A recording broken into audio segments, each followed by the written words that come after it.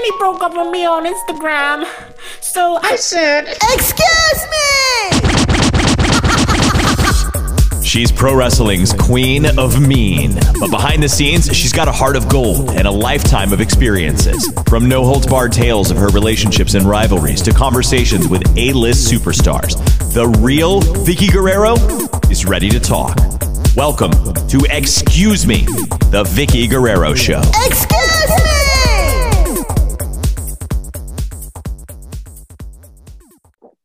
All right, everyone, it's Vickie Guerrero, and excuse me!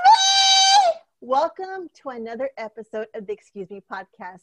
Today, I have a talented and may I say a handsome wrestler on my show today. Welcome, Mega TJP, TJ Perkins. How are you?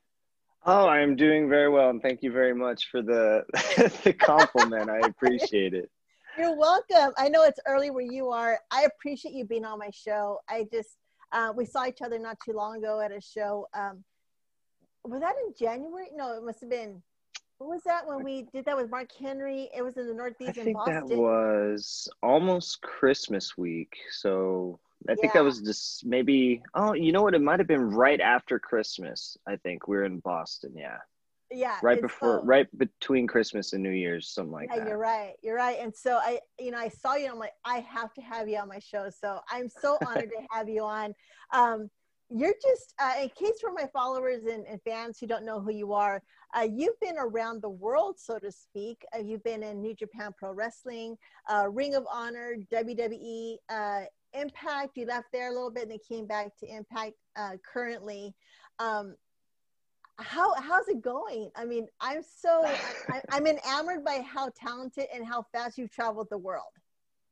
I mean, it's going. I don't know. I joke because, God, I started all this racket back in like 1998 was when I debuted and started training. And I joke that I blink and it was 2020. Like it goes by so fast. And it really does. I mean, I'd say probably around 2002, New Japan recruited me then. And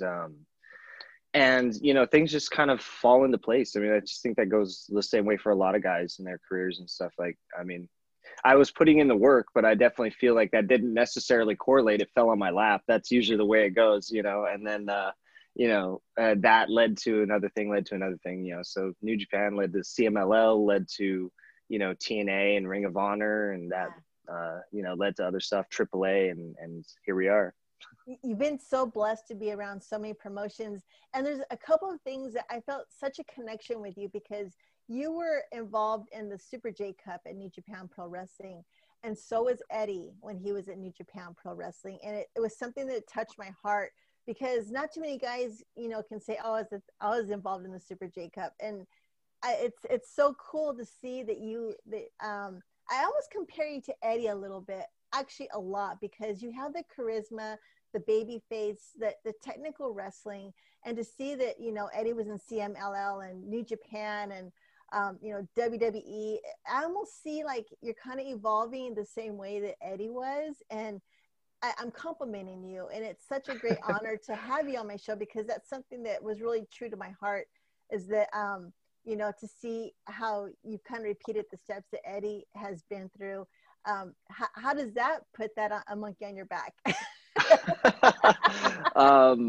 I mean, it a huge one, but it is the best, possible, one I think to have. And I'm honored that you would say that. And it's by design. And to be honest, in a way, like, I mean, starting with like, you said the Super J Cup, like I've always been adamant like that to me was like my WrestleMania moment. I mean, I grew up a WWF kid like everybody and all that, and I liked Hulk Hogan and the Ultimate Warrior and everything.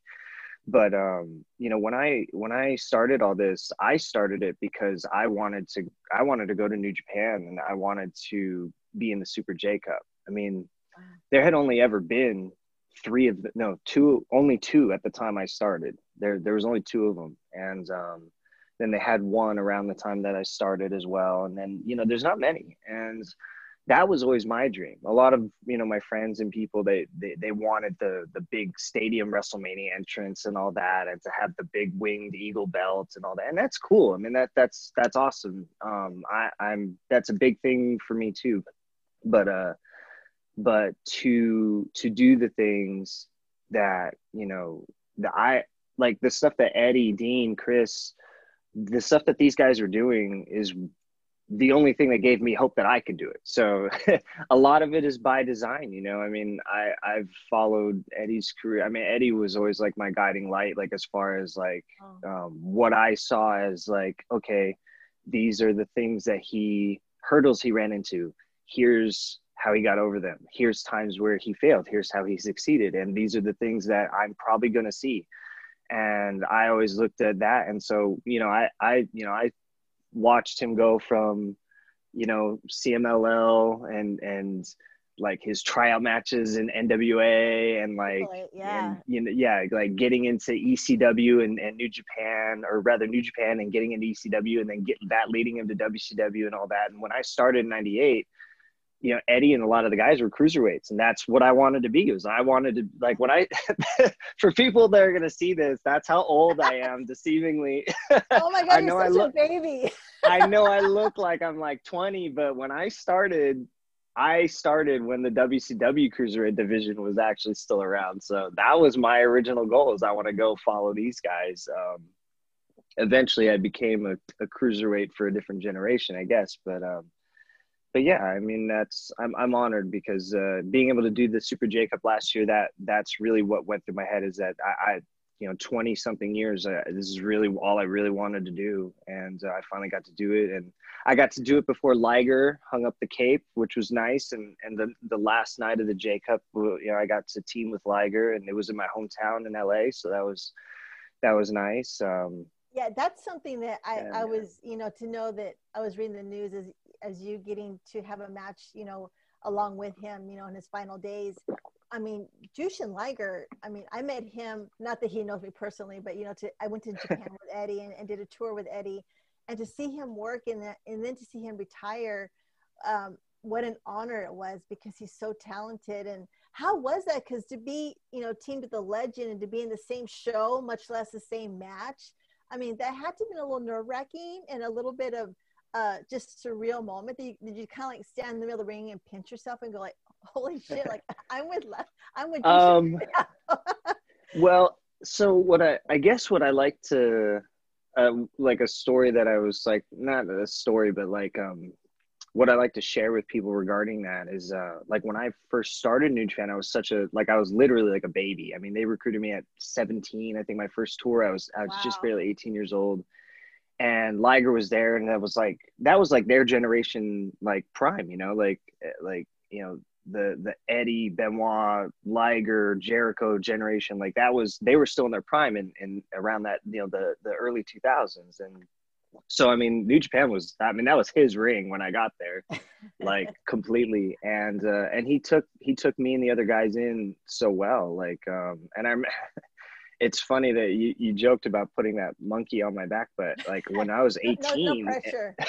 when we showed up, I remember myself, Brian Danielson, guys know him as Daniel Bryan now, Wow. Rocky Romero and his partner, Ricky Reyes, when we showed up together, and I was staying in the dojo. I was the youngest, so they kind of like were harder on me. Like I lived in the dojo and did like what Benoit did. I in fact, they gave me Benoit's old dorm room when I was there. Oh my gosh. And so yeah, I used to sleep in this room in the back at the top of the dojo in Tokyo with like old like pro wrestling baseball magazines, and like Mark Rocco's Black Tiger mask was like collecting dust on top of old junior title trophies and stuff that they've just stored up there. Wow. But I remember Liger at that time kind of pulling us aside, because I would ask him, I'd always pick his brain about stuff, and he like told us, and I remember it's like putting a monkey on my back at the time. Like he was like, yeah, we came in and we did these things, and we meaning, him and like, Chris and Eddie and Dean and all the guys. And he's like, and now you guys are coming in. Now it's your role to do this, this, and this. And I'm like, whoa, dude, you can't be comparing me to these guys. But then like the older I got, the more I had perspective of like, that's what these guys are doing. Cause like, you know, like Eddie and Chris weren't Eddie and Chris yet when they got there. That's how they became who they were. And it took like years of doing this stuff and making those rounds before I realized like, wow, this really is the exact footsteps that they had to go through. So, you know, he was really just prepping me for what the future has to be. Like I have to succeed at this or else I'm not making it to the next thing. That's amazing. So the funny joke that I get excited about was that Eddie used to love to sell his clothes at the end of a tour in Japan, because then he needed to go shopping for new clothes. And so I would throw all kinds of shit in his suitcase. I'm like, sell this. I mean, get everything out. And then he would love to come home and shop, you know, when he got to the States. Did you sell your clothes to the fans? Because the fans loved, oh my gosh, TJ, they loved his underwear. Don't ask me why. and maybe I do know why, but I don't want to publicly say, but it was so hilarious because Eddie would call me and be like, man, I sold all my underwear. And I'm like, yes. So, you know, I do actually, you know, starting from that, because I remember when I first got there, I got a call one time and we were staying in Dome Hotel, which, I mean, as you know, like usually you'll start and kind of finish at Dome Hotel. Yeah. And so I remember we were there and it was like maybe my second tour or something like that. And I got a call and it was like a fan kind of awkwardly. I mean, I thought it was just a fan. Like I wasn't sure exactly. And they were awkwardly kind of asking me like, can I buy some gear? Can I buy some clothes or something like that? And I was like, I didn't know what like to do. So I was like, everything. I was like, yeah, sure. And then it was like, you know, they're taking pictures with me, like I'm autographing stuff. And I'm like, wow, this is like this weird, like meet and greet that I'm having. And they're buying like some tights or like a mask or something from me. And then it wasn't till like later, I think it was Scott, maybe Norton. He was like, cause he was like a dad to me the first few tours. He was like still the top heavyweight gaijin. And like, he was like, yeah, bro, they'll buy old gear and stuff for me all the time. So he's just trying to catch you before you go on tour because some other dude is going to beat him to it and buy it from you. So yeah, like then I caught on to the routine. So now like I went last November on the junior tag league and I brought so much old gear and like these guys are like, oh, do you have this WWE costume and this thing and this t-shirt? And like, I had like old shirts and stuff. And I did the same thing. I came back with an empty suitcase. Yeah. You know, and as Eddie's wife, you know, when he would call me and go like, there's a line of fans and they're girls at my door. And I'm like, what the hell are you talking about? But then he took me and, you know, we stayed there for like 2 weeks, which is a beautiful country. It was so much fun. Yeah. But the girls do show up at the end of the tour and, you know, the fans are very nice over there. They're so cordial and respectful. But when he said, look, you're going to see what I'm talking about. And there was just guys and girls lined up with like ready to buy stuff. And so I was like laying it out on the bed. I was like, here you go. Like, yeah. Like running the merch table. Yeah, that's just something I just thought was really, you know, I love to ask, you know, the guys that have been to Japan if they do that, because I just got a kick out of it. I thought that was so cool. Oh yeah, the custom is still alive and well. Yeah. So let's talk about Impact. You were just on the latest pay-per-view, and it was the Emergence Night 1. Explain, how's it feel to be back again? Because you did a tour, you quit and you came back again. How's the evolution of TJ Perkins and with the Impact right now? Well, for me, it's nice because I'm coming back, like I would say without restrictions, but I mean, that's sort of a creative thing. It's not really a restriction. I'm able to come back as myself. You know, I was there previously as, actually it's right here. This guy is Suicide. And before that, I was Puma, which was like my Tiger Mask / Black Tiger character that New Japan had given me, and I had for years before shedding it. And so that's how I was there before. Now getting to come back as myself is really nice. And you know, I'm also coming back with, I mean, it's like in wrestling, like your elders will kind of teach you, you start out as a good guy, then you become a bad guy. And then when you become a good guy again, you get to keep all those old bad guy toys. And now you get to be a good guy and still use the bad guy toys. So in a way, it's like now having gone to all these other places and come back to Impact, I kind of bring with me all these things that I built in other places, so to speak. And so it's kind of nice, coming back that way. And the roster is amazing right now. I mean, they have so many young people, but they also have some established guys. Everybody's all in one room, which is, I've never seen that ever. And I mean, you're a wrestling lifer, you know how rare that is, that where there's like not a hierarchy. Like that is so rare. For all the guys to literally be eating, changing together. Like usually there's at least like a group of people that are like different and they're tiered above somebody else. Yeah, the sushi delivered to their room and we get Subway. yeah, like there's no NWO in this locker room, I guess.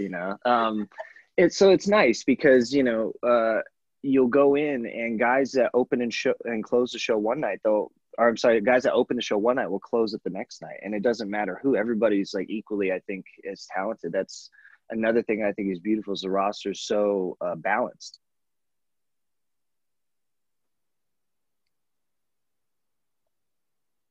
Which I guess is sort of the de facto cruiserweights is fantastic, but the heavyweight division, I mean, they're all so balanced and they're all used. Everybody there is used as a potential main eventer at any time. So, it's such a nice atmosphere to come back to.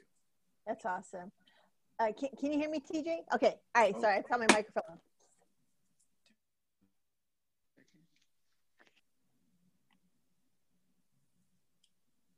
Hold on one second. I think we may have lost. Can you hear me? Yeah, I can hear you. Yeah. Okay, hang on. My phone volume is super low, but I'm going to see if maybe my headphones were like messed up. No, it was good. It was perfect. Can you hear me? Am I on my headphones now or no? Yeah, I can hear you. Oh, wait. Okay, hold on. I can't hear you on my headphones, but you can hear me. So let me see if I can just up my phone volume. Okay. All right, I think we're all right. You can still hear me though, right? Yeah. Can you hear me? Yeah. You're really low, but I think maybe, I don't know, somehow this got messed up. How's that? Is that better? No, I think it's just on my end. Like I can hear you through my phone, but it's just a little bit lower. Gosh, let me see here. Let me just check everything. Is that better? Hang on. I think it's really just my headphones were having some kind of problem. All right. Let's test real quick. I can hear you really well. Okay, they're back now. I don't know what happened, but they bounced for a second. Okay, we're good. Okay. All right. So so on Emergence Night, call it in the ring. On the fly. You competed against Chris Bay and Rohit Raju at Emergence Night. What are your plans now since Rohit Raju won the division, the X Division Championship? What are your goals now, and who's next on your list? Well, I mean, I guess he would be next, technically. I don't know. When I came back, I really wanted to, set some goals in the tag division. That's why I teamed up with Falaba at the time coming in, and we still are. I feel like, though, that Impact is asking me to wear a lot of hats. So, I've been lined up for the X Division, and kind of putting my hat back in that ring is nice. Like I haven't really, been with those guys in a while. So getting away from some of the tag stuff and doing that X Division stuff, just these last, few shows and everything has really kind of, I think, re-sparked that hunger for me to be a singles wrestler again there. And, a lot of the guys I'm looking forward, not just for the first matchups with them, but the second, third, and beyond, because guys like Chris Bay, Rohit too, as well. Yeah. Trey Miguel, Willie Mack, who's a great friend of mine. A lot of these guys are incredible, and getting to wrestle them for the first time in singles matches is awesome. But now I just want more. So I'm looking for round 30 out of these dudes. So we'll see. That's awesome. Well, I enjoy watching you. And I think, you know, for everyone who watches Impact, they're in for a good treat. I think it was great that you were on the pay-per-view, and to be able to, you know, highlight you, you know, in this match. I think that opens up a lot of doors, you know, to be able to compete against different people. So I'm a big fan of yours, and I just think that's so cool to see you on Impact. So we have some fan questions for you that came in, and here's one for you from Boomy Studios. Jose is the one who wrote in, and he talks about his little brother Mateo. And this is really sweet. He says, Mateo is obsessed with you, TJ, and would go crazy if you gave him a shout out. He watched and rewatched your CWC matches every single day. He drew you a lot and sent you a couple of drawings that you posted on Instagram. He has 2 of your action figures and pretends to be one of them, and that you guys are the biggest tag team of all from all the world. I thought that was so cute. Mateo, I would love for Mateo to hear you give him a shout out, because this little boy apparently is just your biggest fan. Oh my goodness. Well, Mateo, thank you very much for watching and for all the support and for following along. I say a lot of times, like, without you guys, there's no me. So, you know, it means a lot. And, you know, especially the longer that I'm in this, the more I see that, like, my real biggest goal in this is less about individualistic stuff that I can, basically this room, I could collect this room over and over and over again. But what means most to me is that, like, I can inspire, you know, people like yourself. And so thank you so much for sharing that with me. And thank you, Mateo, and for everybody else that's watching and following along and in a similar position. You know, I appreciate it, because, like, that really is what drives me, is that, you know, I'm able to have that connection with everybody. Awesome. Okay, so from Joseph Brian Pineda, he says, do you see yourself ever working in AEW? And I would love to see you go against Sammy Guevara. Sammy and I have been trying to get one in any company for years, and we just never end up in this. Yeah, we never end up in the same place at the same time. I certainly have a knack for accidentally pissing people off like he does too. So, No, so maybe we should be together. No, he's great, man. And I like I said, we've been trying to do that for a while. I mean, he did like some Impact stuff when I was, I think, in WWE. We're on the Indies and different places and stuff like that. And, like, you know, now he's there and I'm here. But, you know, and as far as AEW, like, you know, I remember saying when the project was first launching that it's like they gave us WCW back, but it's reversed. Yeah. Now they're the young and WWE is sort of the older statesman, like with like the Hogan generation. So, you know, it's definitely a place that I would love to go. I have a lot of friends there. Scorpio Sky and SCU, for example, are guys that I came up with, and you know, the Young Bucks as well, Kenny Omega. Like, I spent some time with him in Japan. Like, a lot of the guys are guys that I'm friends with or you know, have known and shared some locker rooms with. So, you know, it'd be a wonderful place to go. And I would love to do it. And especially to wrestle Sammy as well. You know, what's funny too, is that you trained with Christopher Daniels and Negro Casas. And so to hear that, you know, with Christopher Daniels, I work with him in AEW, but with Negro Casas, I used to watch him and Eddie wrestle in Juarez, Mexico.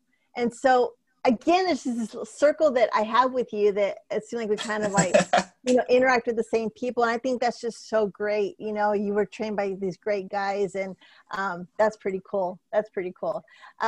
Okay, here's one from Tyler Weedle. He says, what do you believe happened to make the push into WWE, and what led you to parting ways with WWE? You know, for me, WWE was almost like an accidental pit stop. I didn't really, when I went there, I wasn't aiming to go there, which is funny. Like, a lot of the places I ended up, like I was saying earlier, they kind of fell in my lap. Like, New Japan was obviously a goal, but like, that in particular, back in like 1998, like, even the internet wasn't really a thing. So like to like try and say, oh, I'm going to go to New Japan and CMLL, like, okay, good luck, because there's no way to create that path. You know, as you know, at that time, like you almost just had to know somebody who was there that can kind of get you in the door. Otherwise there was no like way to network that if you didn't have that connection. So that was a total accident. Everything kind of was. And WWE was no different. Like I was actually aiming at trying to go back to Japan and Mexico when I left Impact the first time. And this was, you know, 2015 or 16. Regal had asked about going to WWE for the Cruiserweight tournament, which I thought, okay, this is maybe like a modern day J Cup that they're going to do. I knew that it would have some significance culturally, but I didn't know if I would stay or if I'd be their cup of tea. I'd been there before and they said, look, we don't need guys like you. And I said, fair enough. Okay. You know, they had their one Evan Bourne, they had their one Tyson Kidd, and they were like, we don't need any more of you dudes. And I'm like, okay, great, fine, no problem, but I'll do this tournament. And halfway through, they said, this is what we want to do going forward. And I said, okay. So Regal really talked me into staying. I wasn't going to stay. I was like, I want to go do Lucha Underground. I want to go back to Mexico. And, you know, I want to go to AAA and do some stuff there. And I want to go back to New Japan. I've missed that. Yeah. And, you know, he said, you should lay down some roots. You're getting older now. And I said, okay. And you know, it's probably like 3 years through it. You know, I just felt like I wasn't contributing, you know, the way that I should be. Like the money's great and that's fine. And you know, like I can never say that they didn't like take great care of me or anybody else, you know, but you know, I just knew that sometimes I felt like, man, I'm like stealing money from this fool. I remember knocking on Vince's door, you know, as I did when things were good and I had a pitch. When I felt like things were bad, I would still knock on his door and I'd say, you know what, this is on me. Like, I feel like I'm just a guy for you and I don't want to be that. I would like to be more. I don't believe in quitting. So, you know, I worked with them a lot on how I can contribute better or be in a different position. And you know, we tried finding a different spot for me, and he's just got so many guys. And when it came to a point where he was like, look, I don't know what we would do with you, and I don't want you to be unhappy and go back on the bench. He simply said, all right, well, I know that you want to go back to, you know, I had already told them, look, if it's not going to work out here, I don't want to keep doing the same thing. I'd like to go do some stuff before I get too old to do it. I can't go, I can't be going back to Japan when I'm like 50, you know, there's going to be some other 25-year-old kid who's going to be what I was when I was 18. Right. He wants that spot, you know? And so I said, you know, that's what I'd like to do. And they said, okay, go ahead, go out, spread your wings. You know, we got a lot of respect for you wanting to do better here, but we just don't know what to do with it. And that's really all it came down to is that. And I'm so thankful that they were like so cool about it, because they could have, you know, they've hung on to a lot of guys when they wanted to go, and they've let a lot of guys go at times when they didn't want to go. And for me, they let me go when I wanted to be able to go. So it was great. And I think that's awesome, TJ, that you were honest with yourself and what you wanted, because you weren't complacent. You just didn't want to sit somewhere and just, you know, collecting the money. People think, oh, wow, you know, how could you leave the money? But when you're not happy and you're just like on this plateau that nothing's happening, that's not what our career is about. It's about innovating and evolving and growing in our own character and ourselves. And for you to be able to, you know, to have that courage to say, hey, you know, this is what I want to do. I want to go do this. And I think that's so admirable of you, because a lot of people don't know how to have their own say and what they want in their career. Like I said, I mean, like I learned from my elders. I mean, Eddie and some of those guys could have just stayed in WCW and made millions or whatever, but they weren't happy. They were willing to walk away from that. And that's what I grew up with. And I was like, well, there has to be a reason why these dudes are going to walk away from that. And, you know, when you're younger, you don't understand it. Yeah. And when you're older, you kind of get it. And now I understand. And it's really not about the money. I mean, I left and I ended up making more money than I was making there anyway. So I was like, clearly it's not about that. And then, you know, I became more happy. And then you understand, because your home life gets better.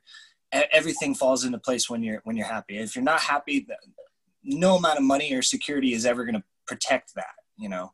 Yeah. So let me ask you, this is kind of going to round it out. What advice would you give yourself starting out in your career? One thing of advice that you know now about yourself today? And I know we touched a little bit about that, but what's something that you wish you could tell your old self of what to do better in your career?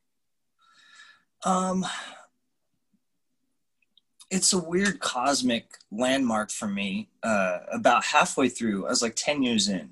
It's about 2008, 2009. So I kind of left a bunch of opportunities behind to try to go to WWE the first time. I went down to FCW as a walk-on. I had done been invited for like dark matches and things. I'd done a ton. And a lot of the road guys knew me, and they were like, you're doing really well, but like, it's hard to get a job coming, like doing these types of things. Cause you get to Oakland before Monday Night Raw, they really just want to nail down Cena's promo and get their business done and move on to the next episode. So they're like, why don't you try something else? So I moved down to Florida, went to FCW as a walk-on, acted like I'd never wrestled before. Just like, hey, look, I want to do this. And it didn't work out. I went down, gave my best shot, failed. But then the recession hit, all my old opportunities, New Japan, Ring of Honor, now the Kevin Steens of the world, the Sami Zayns, all these guys, this new generation's come up, the Young Bucks, like all these spots are taken now. These incredibly talented dudes are moving up. That's the way it goes, It's Darwinism, man, survival of the fittest. Like, so, I couldn't get my old jobs back, didn't get my new job that I was aiming for, and I ended up homeless. And I remember thinking at the time, like, when you hit like rock bottom, and this is honestly where like Eddie's story hit me the hardest around this time, because I remember thinking I couldn't get any lower than this, like collecting coins in Walmart parking lots at midnight just so I can eat. Like, I had a significant other with me at the time who we were homeless. I mean, it was bad. And I was starting all over wrestling in dive bars for like $10 in front of like 8 people that are just watching Sports Center, it was bad. And that's the only way I could eat. And I remember thinking at that time, like, I didn't appreciate the first half of my career. I was just a kid. I was having fun. I didn't know what a career was. You show up, you get scouted by New Japan, they throw you on a business class flight, put $1,000 in 10,000 yen envelopes in your hand. And you don't know. You're just, I'm making great money. I'm having fun. This is how it should be. And that's why stuff like hearing from Mateo means so much to me, because at that time I didn't understand what any of that meant. I just thought, I'm really good at this. I'm gonna just keep going. Wrestling was life's first job for me. I never did anything else. And, I sort of feel like that. I mean, I'm a person of faith, so I don't suggest that anybody has to or not be, but I am. And I kind of felt like that was like God saying, you need to understand what I'm trying to give you here and understand what it means. And if I could go back, I would probably want to in a way, I would want to tell my younger self nothing. Like I needed those failures. But if there is anything, I would say, please understand this lesson when it does come, because, you need to start looking at this as a way to put a roof over your family's head and feed your family and to inspire all these people that are going to end up looking up to you. And you don't realize that, these 10,000 yen bills ain't coming from like thin air. These are coming off the backs of people buying tickets because some kid has your doll and he's going to go home and draw you for the next 8 years. And then he's going to be inspired to finish college and become a doctor or something, and that's, to me, is what it became about, is like, I need like, literally at the time I was like, I need to feed my family. And then once wrestling was doing that, I remember begging God, I was like, I don't want to do this anymore. Clearly you don't want me to do this anymore. Why do you make me let me get a job at Baskin Robbins? But I don't know. I mean, just the perfect storm of not having an education, not having a work experience, and the recession. Nobody would give me a real job. And I tried. And I used to be so mad at God. And I was like, but then it was like, he purposely kept me in it, I think. And then the next 10 years of my career was like the clouds had been lifted. I knew exactly what I was doing it for. And all the opportunities came right back, like New Japan fell on my lap again. Impact fell on my lap again. WWE fell on my lap. And, and it was like, I don't know, unlocking the next level in a video game. It was like, I just needed to figure that out. So Oh, the only thing that's real is the money and the miles. There's an old saying in wrestling, and it's almost a joke to the boys, but it's so true. The only thing that's real is the money and the miles. Don't get wrapped up in anything else. That would be my best advice. I love that, TJ. And, I think that's so important for us to go through our storms instead of walking around them and, avoiding them, because I think through tests that God gives us, there's testimonies for you to share, like to Mateo. And I think that's so incredible. And I thank you for that. So we're going to switch things and do something a little fun. We're going to do a lightning round really quick. We're winding down our interview. I'm going to ask you some questions, and then you let me know, and our followers and our fans know the true TJ and what you're all about. What is the most embarrassing store you might be seen shopping in? The most embarrassing what? Store that you would be seen shopping in. Oh, man. Lush Cosmetics. How are those eyelashes for you? The body sprays, man. It's like, it's a wrestling gear thing, but yeah, when I'm in there, everybody assumes I'm buying some soap or something super bougie, and I'm like, all right. Okay, do you talk or text? Oh, text. I can't stand talking. Favorite flavor for a muffin? For a muffin? Oh, Yeah, your favorite flavor. probably blueberry, kind of classic. Nice. What was the last song that you downloaded? I was late to the party, but my girl had me listen to WAP the other day, and I had never heard it before, and I didn't know what everybody was talking about. So that's going to make national news by tonight. You know that, right? Would you rather be invisible or have a super strength? God, that's a tough one. Woo, we stumped him, everyone. We stumped him. I might say invisible, but like I'm reclusive as it is. Like I can be invisible on my own, I guess. So probably super strength. Okay. Would you rather climb a mountain or jump from a plane? Oh, jump from a plane. Oh, amen. I like you already. Okay. Yeah. So tell your fans where they can find you on Twitch. Do you do a regular streaming, or do you kind of pick and choose what's convenient for you? I guess I kind of pick and choose. I jumped into the Twitch game like kind of when it first started, and I didn't really, well, I guess nobody understood it at the time. And people really liked my streams, and it was very casual. I didn't really format it. And I love having like a full chat and for people to come in and network, not even just with me, but to socialize with each other, just have this like cool, fun, safe space to like, meet other wrestling fans or just watch some gaming, ask some questions. And I've always just kind of kept it that way. So you can find me at or twitch.tv, megatjp. All my socials are megatjp.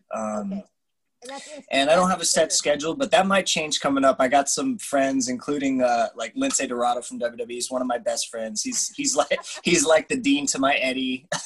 We were road mates, and he streams as well. He's got an awesome channel, amazing channel. He's got great equipment and everything. And our buddy Eddie, who's a comedian in San Diego, he streams as well. And they put a lot of pressure on me to really like bear down and have it more formatted. So you can find me at megatjp on Twitch, and it'll be pretty frequent. Usually daily or every other day you can catch me in the mornings for now, but I try to do the more spooky, scary games at night, just, for the fun of it. Thank you everyone for joining us for another episode of the Excuse Me podcast.